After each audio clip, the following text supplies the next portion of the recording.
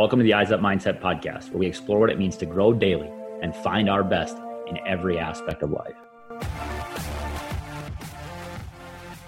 Welcome back to another episode of the Eyes Up Mindset podcast. I'm John Shirky here with my friend, my co-host, Jamie Wagner. Jamie, as always, good to see you. You as well, man. How's life? Good. And update. I'm super sore.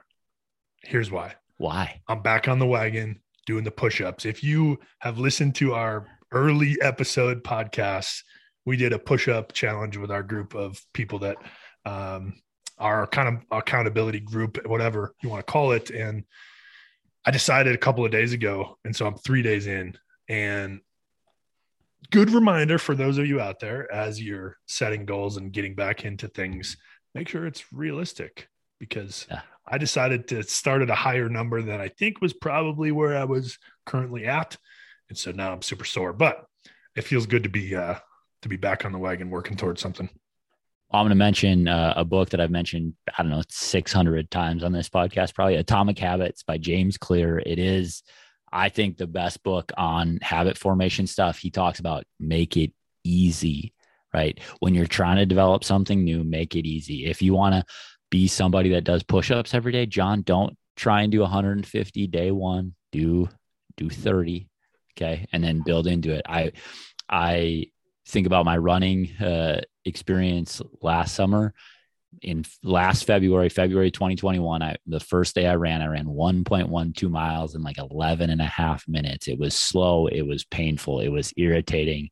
I probably went too far. I probably tried to go too fast. Even that is really, really slow, right? By the end of the summer, I'd run a lot more miles than that. I ran a 10-mile run in 8-minute pace or 8:20 pace, ran a 5K in under 21. Like, it happens. It just takes time. It's just like, it's going to go slow to go fast. Right. And what an interesting challenge as we kind of approach the new year here, New Year's resolutions. Like, they're not effective because we think that they have to change everything all at once. A lot of the research right now is telling us that habits take, 86 days on average to codify and to be built into your routine. So that 21-day thing is a cool message. It's just not always accurate. Anyway, that does lead into some of what we were talking about today with our guest today, because he was bringing a lot of like practical things we could implement in our life that might take a little bit of time to get good at. But if we do it, it's going to increase our performance. Who we talked to today, John? Chris Goodman, mental performance coach in the Tampa Bay Rays minor league baseball organization. Cool stuff, man. And we get into a little bit how we got connected. And it's amazing how small the world is when you start to put yourself out there and build relationships. And that's something that we certainly talk about a lot. But yeah, Chris brings the good juice today. There's a lot of very tangible things in it. Some of it we've talked about before and some of it not. And I appreciate his perspective on a lot of those things and how easily attainable they can be if we choose to live intentionally, live eyes up, and do it on purpose. So I'm excited to bring this one to you, Chris Goodman. Here we go. Chris, I had to hit record. Usually this is Jamie's issue because I get mad at him because he starts asking questions and saying stuff that I think should be shared. Anyway, we have, what a small world, man. We were just talking before we hit record. Chris Goodman on the podcast today. It's a pleasure to have you. And the thing I love about doing podcasts and the more we get into the field of mental performance, getting better and self-improvement, all of this stuff that we talk about with our guests, is the world just keeps getting smaller. We got connected because I retweeted something you said on Twitter. And then all of a sudden there's just like all these connections, Cassie Weaver, who was on our podcast. And then it's like, oh, you're from Minnesota. And it turns out you actually know people that we played football with, and your dad worked at Bethel University. What a crazy small world. Welcome to the podcast. Glad to have you. Yeah, thank you so much, John, Jamie. It's good to be part of it. To make it even smaller, I played in Alexandria in the Northwoods League, which you said that you're from that area. We used to play against Wilmer all the time. So pretty familiar with those two areas. Yeah. And then I'm from Mankato, and you were a grad assistant, or Right. I'm from the Mankato area. You're a grad assistant coach at Mankato. Went to school at Apple Valley originally in high school. Right. Like, all of our Minnesota listeners are going, man, we know all of these places. We're ticking off all these things. Now you're working in the Tampa Bay Rays organization. My first question starts there. Tampa Bay has a tremendous capacity to build people in their farm system, that it's constantly like, who's this guy? And he's a dude out of nowhere, first year up, second year up. They just perform at a really high level when they get to the majors. What is it about that organization that has this capacity to say, we're growing people? Is it a teaching thing? Is it a coaching thing? Is it the mental skills thing? From your perspective, what do they do so well to prepare guys to perform at a high level when it comes to the majors, when they first show up? Yeah, great question. And I think it's just so many different things. It's not just the mental side. It's our strength and conditioning staff. It's our scouts. It's our athletic trainers. It's so many open-minded people in the front office. You look around baseball, and it's not just our players that are like moving on and growing and developing, and other, or not just the Rays organization, but other places. I think like the Dodgers, I think it's Andrew Friedman. You have the Astros with James Click. You have Chaim Bloom with the Red Sox. It probably goes on and on and on. And those are all guys before I even got involved in the organization. But with our players, I think they're already very good. They're really talented. So I always come back to the fact that it's on the players. They have done a phenomenal job of developing and listening. Also, at times, I think you have to be stubborn and know yourself. And so they've done an awesome job. And then we do have some great coaches and great overall people. And like I said, open-minded. I don't think we're afraid to do something different. And therefore, I think we're different. Like, I love this idea that you're like, it starts with talent, but isn't everybody at that level pretty talented? You played 4 years in the minors. You had the opportunity to rub shoulders with some of those guys. I imagine in your mind, you're like, I'm not that different than some of these dudes. Like, everybody has a base level talent proposition. Something is happening. And you talk about, we do things a little bit differently. I think a lot of parents out there are going, my kid is special. But everybody at some level is that special thing. What is it that allows people to take that next step? And how do you guys help facilitate that?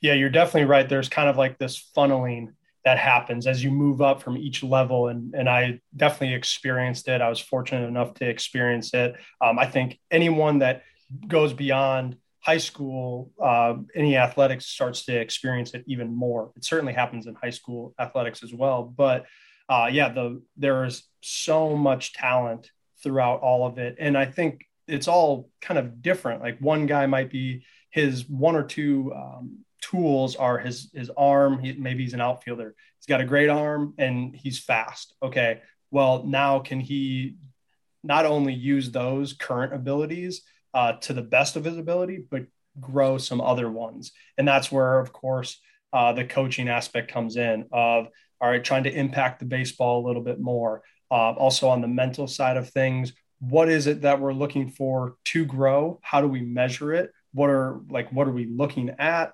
For me, it's really cool having a baseball background and having the mental side, and being in sports psychology, is that it can blend, and you don't really get to the highest level without blending them.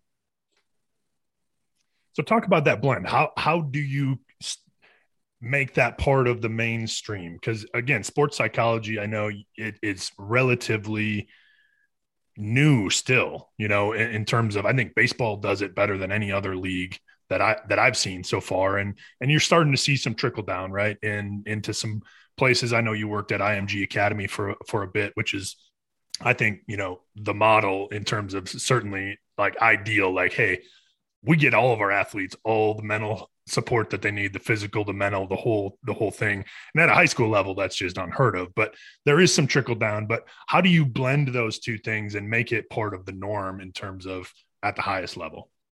I think the first part of it is presence. So for myself, I this past year, I traveled I was on the road 25 days out of each month. And so it's of course busy. That's baseball, right? In the minor leagues, we're playing, I think this past year, our guys played around 120 games, which is 20 less than what they typically did. Then of course, at the major league level, it's 162, but it's presence. So for me, I am at the stadium. I'm in baseball attire. So during the game, I'm wearing baseball pants, hat on, Rays hat. I don't wear a jersey, but like a BP top. And so just the presence being around. And then also for me, I love doing this, but I think a lot of other mental performance coaches will do it when asked, is hitting fungos or in the outfield, running down fly balls. That's actually a great time to have conversations with our pitchers. Just being around and being involved in all of it with our coaches, our on-field coaches. And then you might jump in at a different time, and finding different times where it's about, for example, let's say we're doing a drill for our outfielders, and the overall goal is for them to really increase their first step quickness and direction. Now, and then at the same time, they're trying to catch a tennis ball barehanded. Now that's increasing the difficulty. You got to have soft hands with it. You also have to beat the ball to a spot, which is why the first step is so important. So when guys start to be frustrated with dropping the ball, it might be a great opportunity to say, hey, I get you're frustrated with that, but remember the overall focus of the drill. And that starts up top. It starts with our mindset and our mentality of what we're trying to get out of the drill. First do this, then this will come. Can you speak to how you, I don't know, set the mindset prior to a drill like that? What is some of the language that you're using? Not just because when something bad happens, you want to bring them back to baseline on that, like language even, right? Where do you start?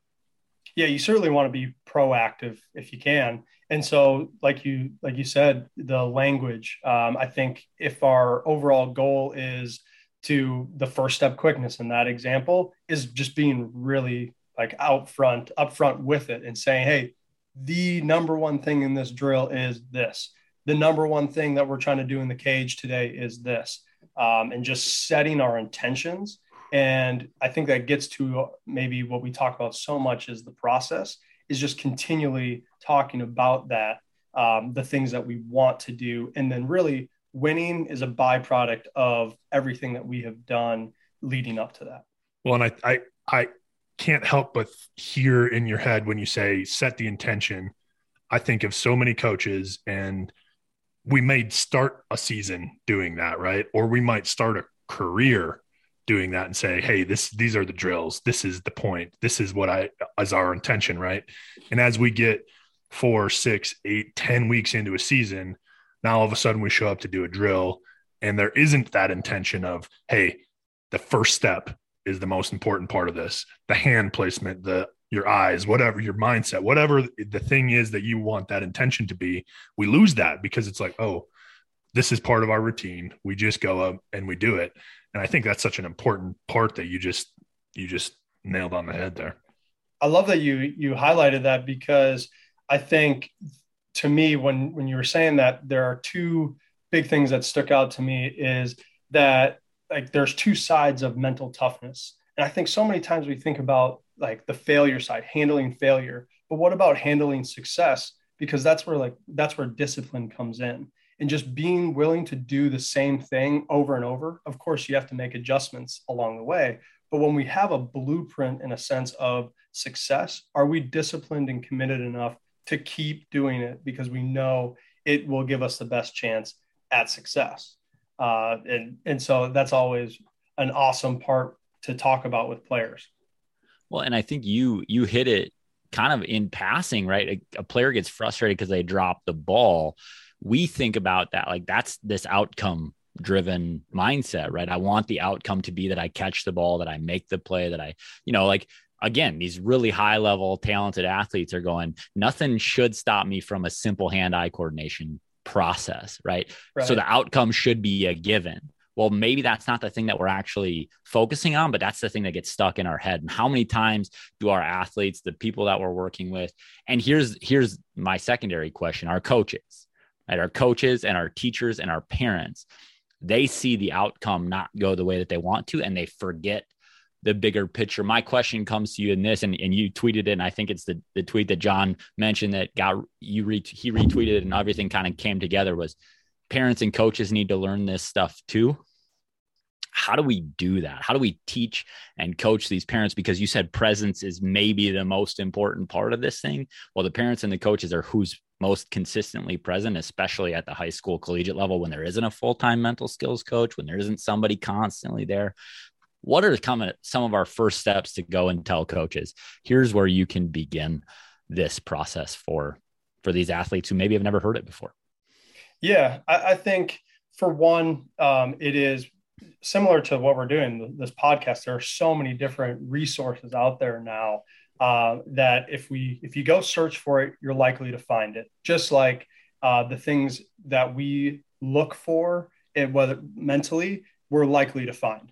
But I think so much for parents and coaches, where you can start for not only yourself, but your athlete or non-athlete, doesn't really matter, because we're all using our minds throughout the day, is start with like intentions, or sometimes I'll say like our standards, our values. And to me, they should be 100% controllable. Basically, how are you going to go about your day, or how are you going to go about this practice? And those go to the all fundamental aspect of the controllables, like our effort, our attitude, our energy, our emotions. Are those things outlined? That's what we want to be able to control. And then I think from there, it kind of goes up to our language and how are we describing what is going on?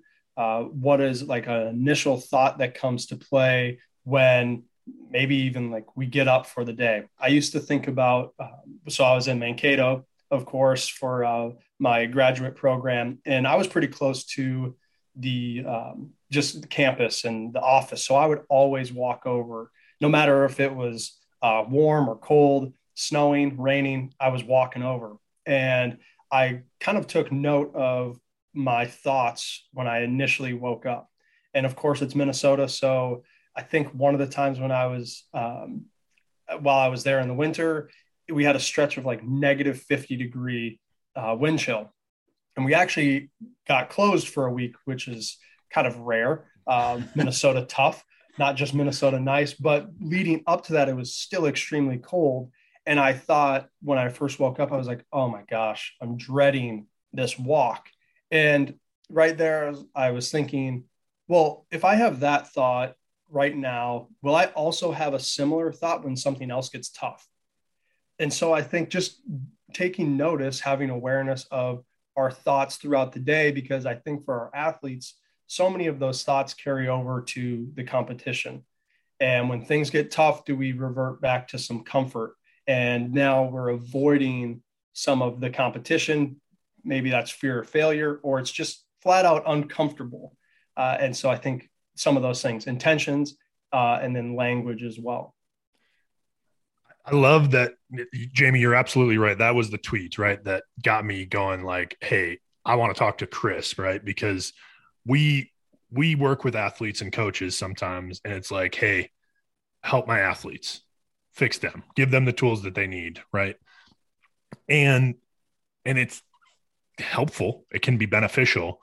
But when you look at it from a holistic perspective of if they're hearing similar language from their coach and their parents, and not only for the parents to understand it, because I think I work a lot with individuals and there are parents who understand, I know that this is beneficial.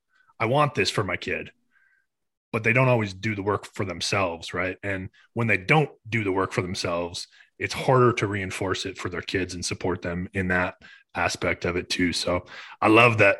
Again, you looked at that holistic approach to everybody's got to be doing this, because ultimately you're right. Whether we're an athlete or we're retired or whatever, we're using our mind, we're using language that impacts how we go about our day and the thoughts that we have.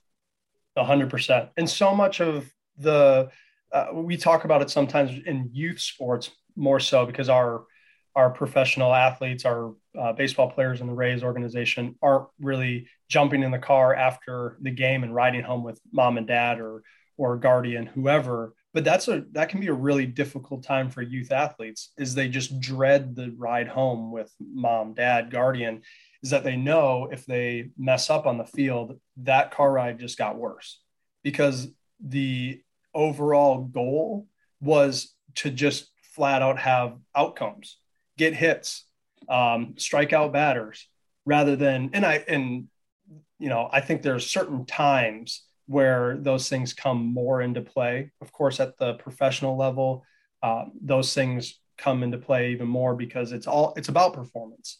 But there are certain times when it's like, kind of pull back the reins and realize where we're at and how much of it is like just strictly development and enjoying what you're doing. Because again, I said it earlier, is like winning is a byproduct of so many different things along in the process.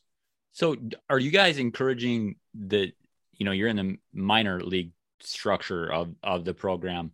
They aren't riding home with their parents, but many of them probably aren't married, having kids either. They're spending a lot of time together.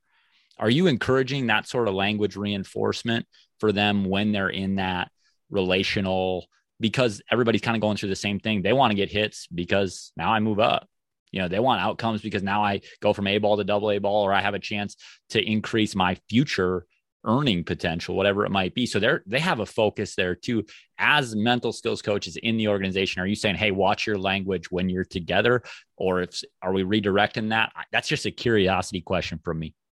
Certainly try to nudge guys in that direction. There are definitely times when I play to guys' different relationships with each other.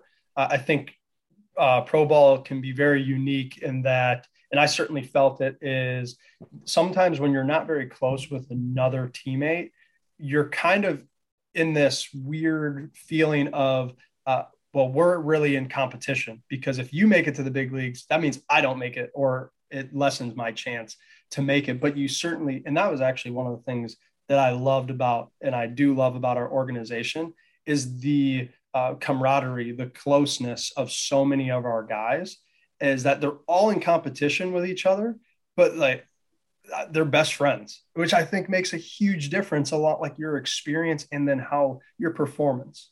So talk a little bit about how that culture is fostered, because I think that's a challenge for, no matter what level you're talking about. If we're talking about youth, high school, college, professional, you are essentially in competition with the guy next to you or in your position group or whatever. So how do you guys do that differently in terms of creating that expectation and that culture of, hey, we're going to be friends and we're going to compete like crazy, and at the end of the day, whatever happens, happens? Yeah. I wish I could tell you that this is what we do, the blueprint of how we foster these guys to be great friends. I don't know, but my guess is that, and being around some of them for a good amount of time, is that they're like-minded, and not everyone is like really good friends with each other. Like that right. Just doesn't happen, and it doesn't necessarily have to happen. But some of the guys that I saw, like some of our outfielders who play the same positions, I think they're very like-minded. And so they kind of gravitated towards each other. They're also, they're okay with feedback. So they might give each other a hard time about not running the bases hard, and they don't take it personal. And so I think part of that might come from, that's just who they are right now as a person. But also I think it can come from our coaches and our mental performance department, because we do talk about having a growth mindset and accepting feedback and being accountable. Well, and you said it a little bit earlier. You said what we focus on grows. This is something I've said probably 100 times on the podcast, right? Whatever we focus on grows. It's just the way our brain works. What we let in more of. And right, if we're comfortable receiving feedback, we're going to be comfortable getting a hard time from our buddies, and it doesn't feel like it's competitive. It just feels like you're growing me. It feels like you're pushing me and challenging me. And one of my experiences, I was super fortunate to be super part of a bunch of really great teams, and vulnerable, connected is the secret sauce, right? It just that is the thing that allows us the freedom to perform at our best. Is there, I don't know, you said you don't have a sense of what it is. Like there's that like-mindedness that you talk about, but are there things that you're encouraging in the mental performance side to say, let's be a little bit vulnerable, maybe not teammate to teammate, but maybe we got to go home and share this stuff with somebody we really care about and that we trust?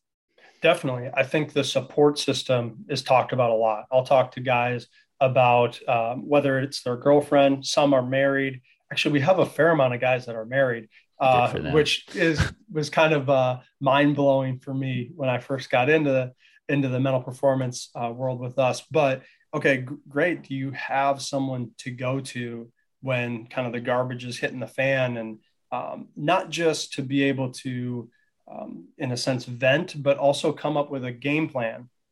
Because I think that is probably one of the areas where we miss as people, is that we feel like we just got to get it out. But so many times we just continue to ruminate in that. So venting really ends up being destructive. But if you add the piece of having a plan of action, now you are allowing that venting session to increase productivity and be ready and kind of have even more of a bounce back plan, be a little bit more resilient. So support is huge. We encourage our guys to have a support system. And if you don't have a girlfriend, wife, or it's not helpful to go to, mom and dad type of thing, you have to realize that, because I think that's really, really hard, is that some guys will, I know that I talked to my dad after I talked to my parents a lot, but I would talk to my dad about at bats all the time. And sometimes it was helpful. Majority of the time it was helpful because he would help me simplify things and kind of get back to the process. And maybe even times he might not necessarily lie, but kind of nudge me along the lines of like, hey, you're okay. Like stick with it. Maybe even though he realized that like where I'm at is not a great place, but it was helpful to like be resilient. And so if you can find those people and also find the people who are kind of draining for you, is now go to someone else. If I'm that person, then great. And that's certainly one of the things that I'd like to be, is be a mental performance coach that maybe I didn't have. So a real quick story reminded me, you talked about venting, but then with a purpose, right? With an action plan. It is helpful to get some of that out. We got to get stuff off our chest, whatever. Reminded me, and we don't talk a lot about faith on this podcast, but reminded me of my mom. And my mom talks about prayer in that you can't just pray and hope, right? You can't just vent and then hope something's going to change. You got to go do something about it too. So you got to pray and then take action. And again, not a religious thing here, but that just reminded me of that. The other thing that I want to get to and ask you about is something you just put out not too long ago too. And it was about positive and negative thinking are both beneficial. I think we live in a world right now, especially we're fighting so much to say, oh, everything be positive, just be positive, stay up, do the whole thing. And so I think there's a misconception sometimes where it's like, oh, just be positive, think positive, things are going to happen good. And then when we have negative thoughts or negative thinking, then all of a sudden it's like, oh, I have this huge weight now. But I think your perspective, so maybe just talk a little bit about that, how both positive and negative thinking are actually beneficial for us. Yeah, for me, it's all about productivity and getting the most out of yourself. And there are times when positive thinking does that. And there's times when positive thinking takes away from that. And then it's not truthful. I think then you also create a blind spot there, because we have different cognitive biases. Everyone does. And positivity bias is a bias, and also negativity bias is a bias. And so it's realizing which one is going to help in that moment. I think at times that, and I think maybe another great way to think about it, the late Trevor Moawad, who has worked with a lot of great athletes, and Russell Wilson, to name one of them, they talk about neutral thinking. And I think it ends up being very like fact focused and process focused. It's not that, hey, we're going to come back, because that's still outcome focused.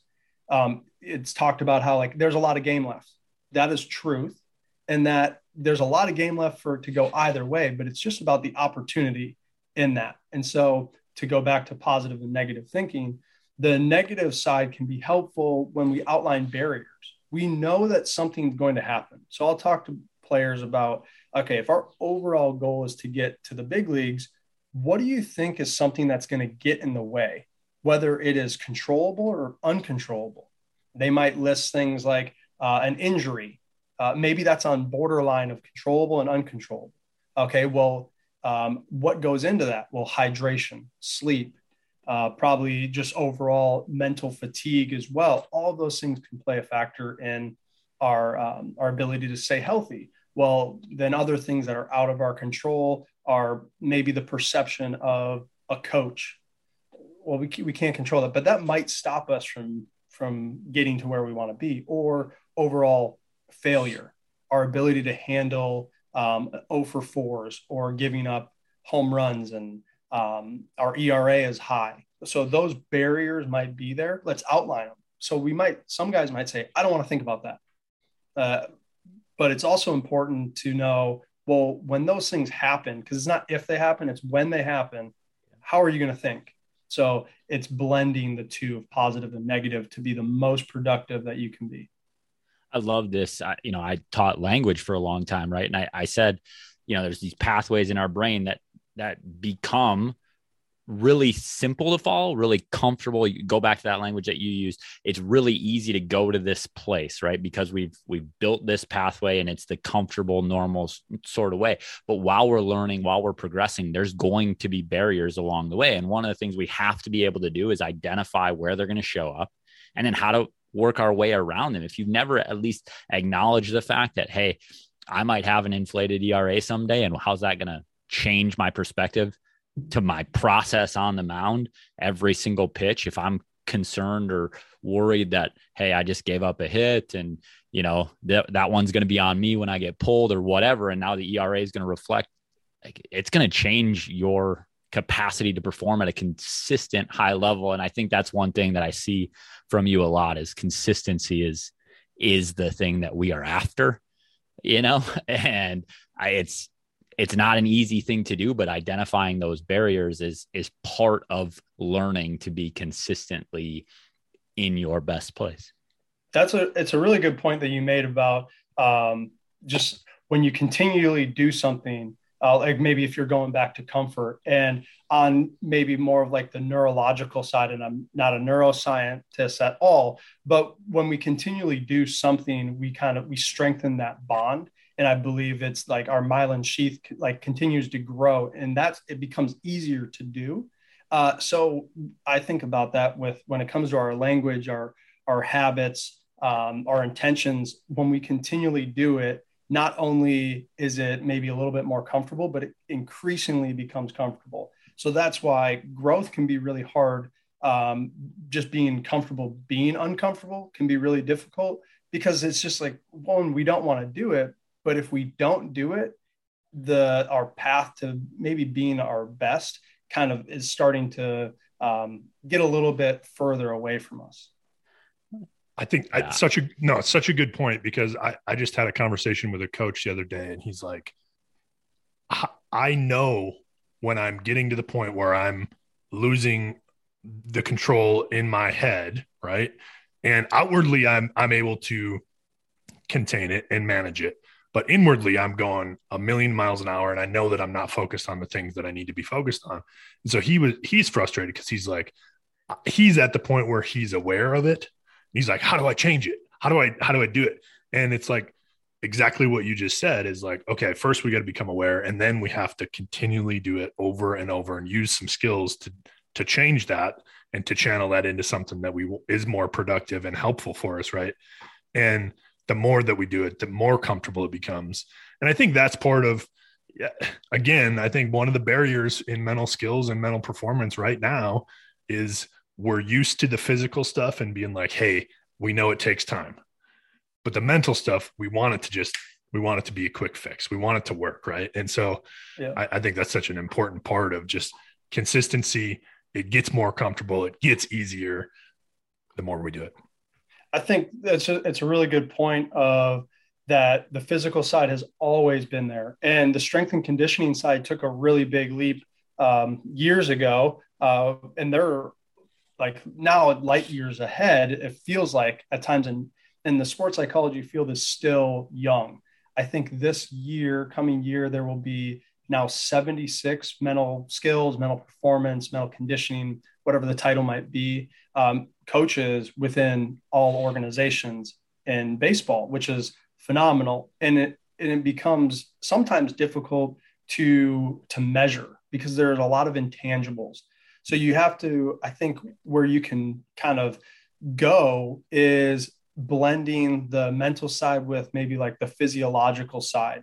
And so when you mentioned it, John, about the coach kind of being aware of his stress level and now like, okay, what's a tool to help me? One of the best tools, and it can go for a variety of different areas, but certainly for stress, is our ability to breathe and regulate ourselves. And it's something we all do, of course. It's one of those things that if you think of like Maslow's hierarchy of needs, maybe sometimes we think about like food and water. Well, we can go days without food and water. Try to go a minute without breathing. Like it's panic mode already. And I think it can show some really great aspects of what it could be, because CO2, which is of course what we release when we breathe, is actually what tells us to breathe. I used to think that it was my body wanting just oxygen, but really it's like the release of CO2. And there's some cool research out there that shows our CO2 tolerance is really kind of like the CO2 is like our stress molecule. So our ability to handle more CO2 actually can increase our ability to be resilient and handle stress.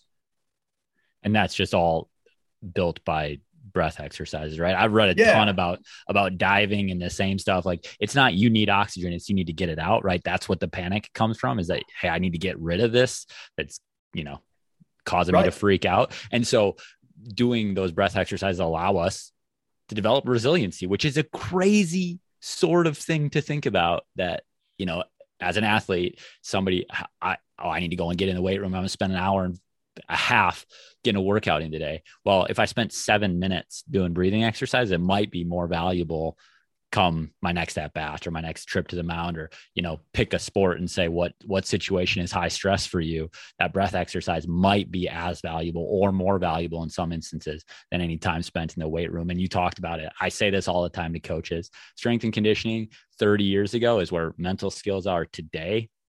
And it's going to accelerate much quicker because of the resources we have, right? If you're not doing this 5, 6, 8 years from now, other people are, and they're going to have an advantage, and their athletes are going to be practiced at it because they're going to get it at 12, 13, 15. It's not going to be when they get to the big leagues and have a full-time mental skills coach. So incredible stuff, man. We could probably have this conversation all day because we're nerdy about it and we love it, but just so many little detailed things that you gave some of our coaches, some of our listeners to say, just try it. Like, just try this thing, because it is attempts, right? That is the thing, right? Elite performance comes from effort and trying things and being willing to fail and risk that failure. Who cares if you didn't get the breath exercise exactly right today? You're moving in the right direction. So thanks for joining us, Chris. I had a great time. Good luck to the Rays. I don't know, John, anything? Oh, you summed it up well, Jamie. Thank you, Chris. Again, it's crazy how small the world is, and it's always good to have conversations like this because it grows us, and hopefully it's going to grow our listeners too. So I appreciate your time. Yeah. Thank you guys so much for having me on, reaching out to me. That's always fun to talk about just so many different aspects of the mental game. So thank you. Excellent stuff from Chris today, Jamie. A ton of just bullet points, man. I'm thinking through my head in terms of like, what are the things that stood out, and some of the things that we've talked about before, right? And just talked about it a little bit differently today, but what stood out to you as far as some of those bullet points? Well, one of the things that was we kind of glossed over, and I asked a question about vulnerability and it being a secret sauce, but he talked about how those guys really are willing to compete with each other and still really care about each other at the same time. And one of the things that struck me as I was kind of reflecting on it is this idea of competing with, not against.